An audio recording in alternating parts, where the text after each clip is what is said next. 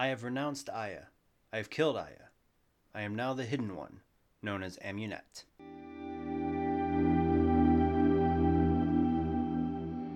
Hello, and welcome to Visions of the Past.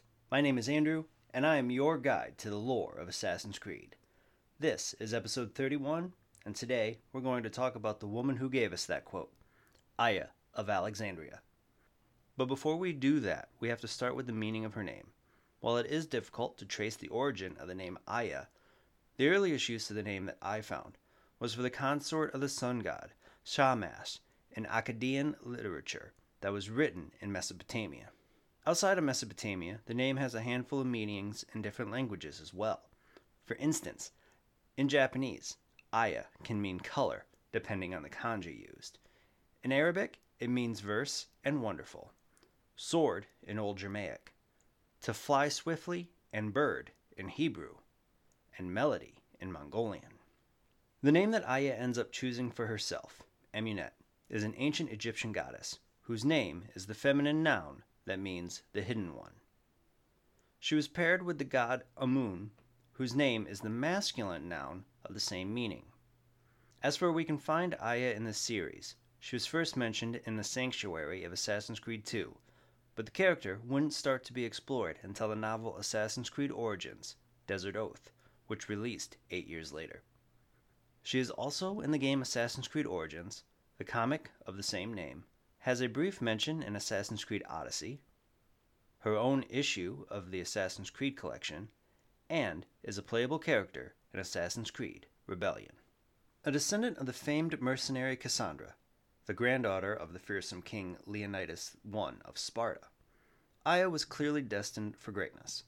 Born around 85 BC in the bustling port city of Alexandria, the Greco-Egyptian girl was one of the most respected members of her small community. However, she soon found herself living with her aunt, Hurit, in a small village of Siwa, where she would strike a friendship with a boy named Bayek, the son of the town protector. The pair quickly fell for each other, but Bayek's father, Sabu, was afraid that Aya's mixed heritage would corrupt his teachings and did not approve of their relationship. Nevertheless, Bayek and Aya were determined to make their romance work. While on a quest to find Sabu, who had mysteriously disappeared, the two lovers discovered that the town's protector was, in fact, a member of the Medjay, an elite police force who protected the pharaoh's interests throughout the kingdom. Sabu had been investigating Bayan, a former soldier hired by the Order of Ancients who wanted to eradicate the Medjay's bloodline. Fortunately, Aya, Bayek, and Sabu were able to escape Bayan's clutches, settling in the desert afterwards.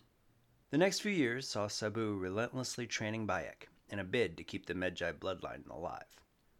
In the afternoons, Bayek would share his father's teachings with Aya, and over time, the two were able to hone their skills in combat. However, the killer Bayan tracked them down and managed to murder Sabu, before being killed by both Aya and Bayek. Free from the threat of Bayan, the lovers married and settled down in Siwa, where they welcomed a son named Kimu. But tragedy struck again. In 49 BC, the Order of Ancients, who were still trying to get rid of the Medjay bloodline for good, sent a fresh batch of killers to go after Bayek and Kimu. The pair ended up in the Siwa vault underneath the Temple of Amun, where, amid the struggle and confusion of escape, Bayek found his knife redirected by the Order's leader, Flavius Metellus, and plunged it into his son's heart. Kimu's demise may have torn apart his anguished parents. However, it would eventually prove to be the trigger that paved the way for the foundation of the Assassin's Brotherhood. Lost and grief-stricken, Aya left her husband to join her cousin Phanos, the younger, in Alexandria, where she threw herself into studying ancient history, philosophy, mathematics, and languages. She spent her days cooped up in the famous Library of Alexandria, reading one manuscript after another, all the while plotting to assassinate the agents of the pharaoh Ptolemy XII, whom, she believed, was responsible for Kimu's death. Instead, she found herself in the good graces of Cleopatra, her brilliance and wit attracting the friendship and confidence of the would-be queen. She became one of Cleopatra's most trusted agents, but was forced to stay in hiding beneath the Library of Alexandria after assassinating Actaeon, a member of the Order of Ancients. She didn't have to hide for long, though. Bayek, while searching for Aya in Alexandria, assassinated 2 other members of the Order, an event that brought him information regarding Aya's whereabouts. After nearly more than a year apart, the 2 lovers found themselves once again reunited with each other.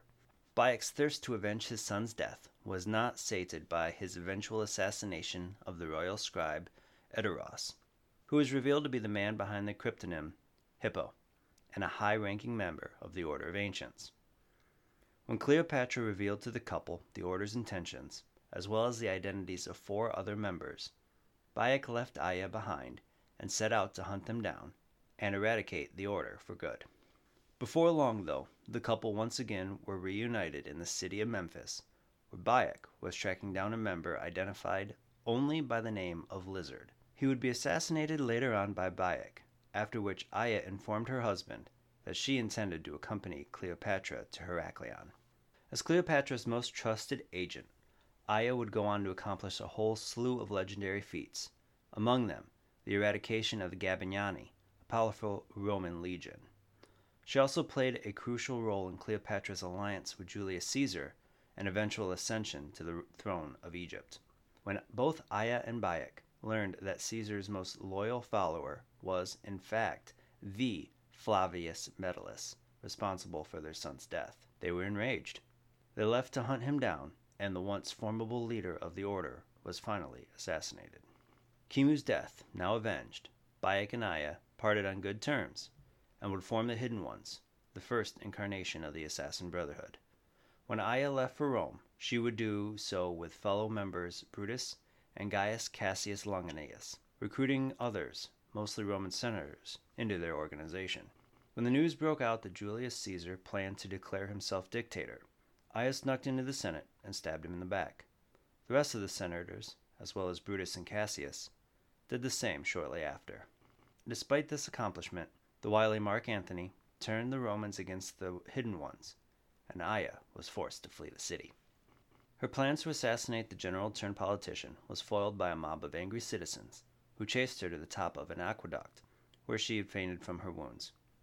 Nursed back to health by Brutus and Cassius, she returned to Egypt to confront Cleopatra after learning that the queen had had a son with Caesar. Despite sparing her former employer's life, Aya warned her that she would always be watched.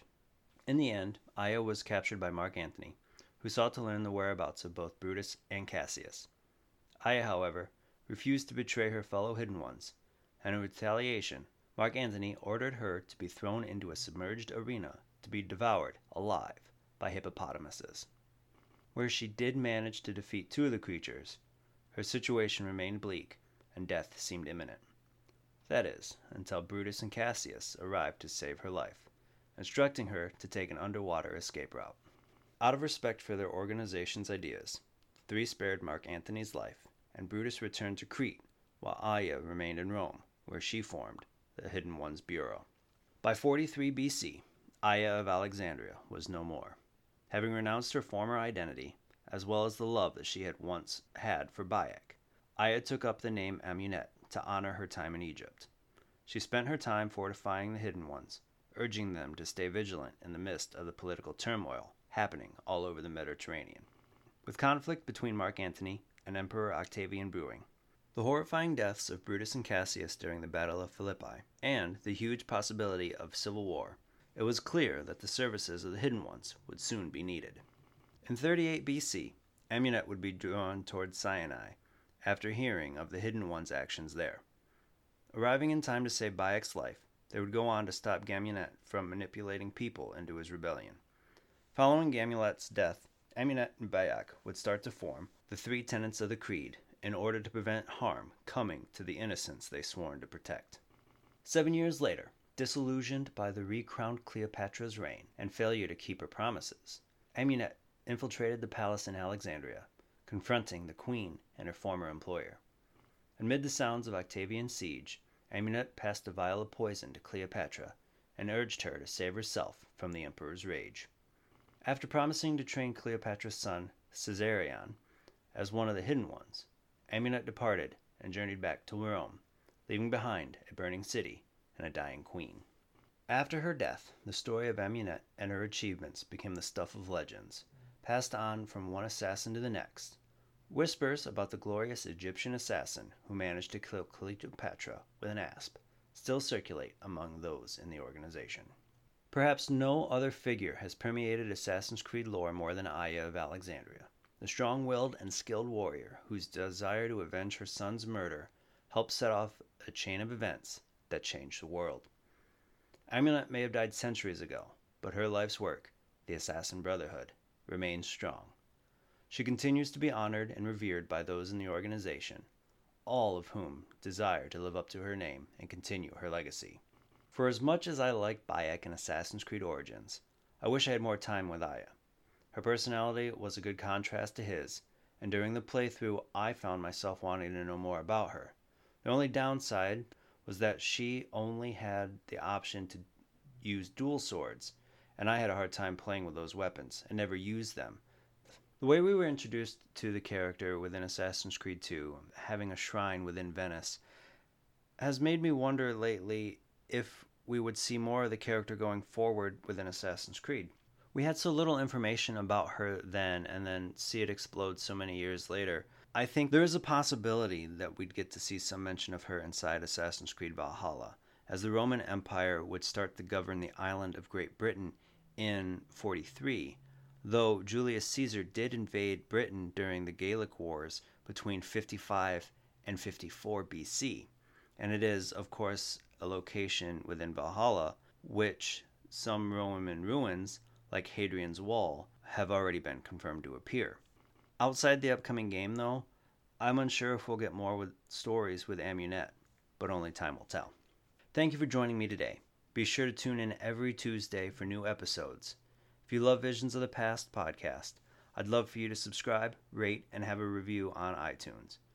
If you have any questions about Assassin's Creed or topics that you would like me to cover, please feel free to hit me up on Twitter and Instagram at visions_AC. You can find those links in the episode show notes. Till next time, my assassin friends, make sure to follow the creed, and to those Templars listening, may the Father of Understanding guide you.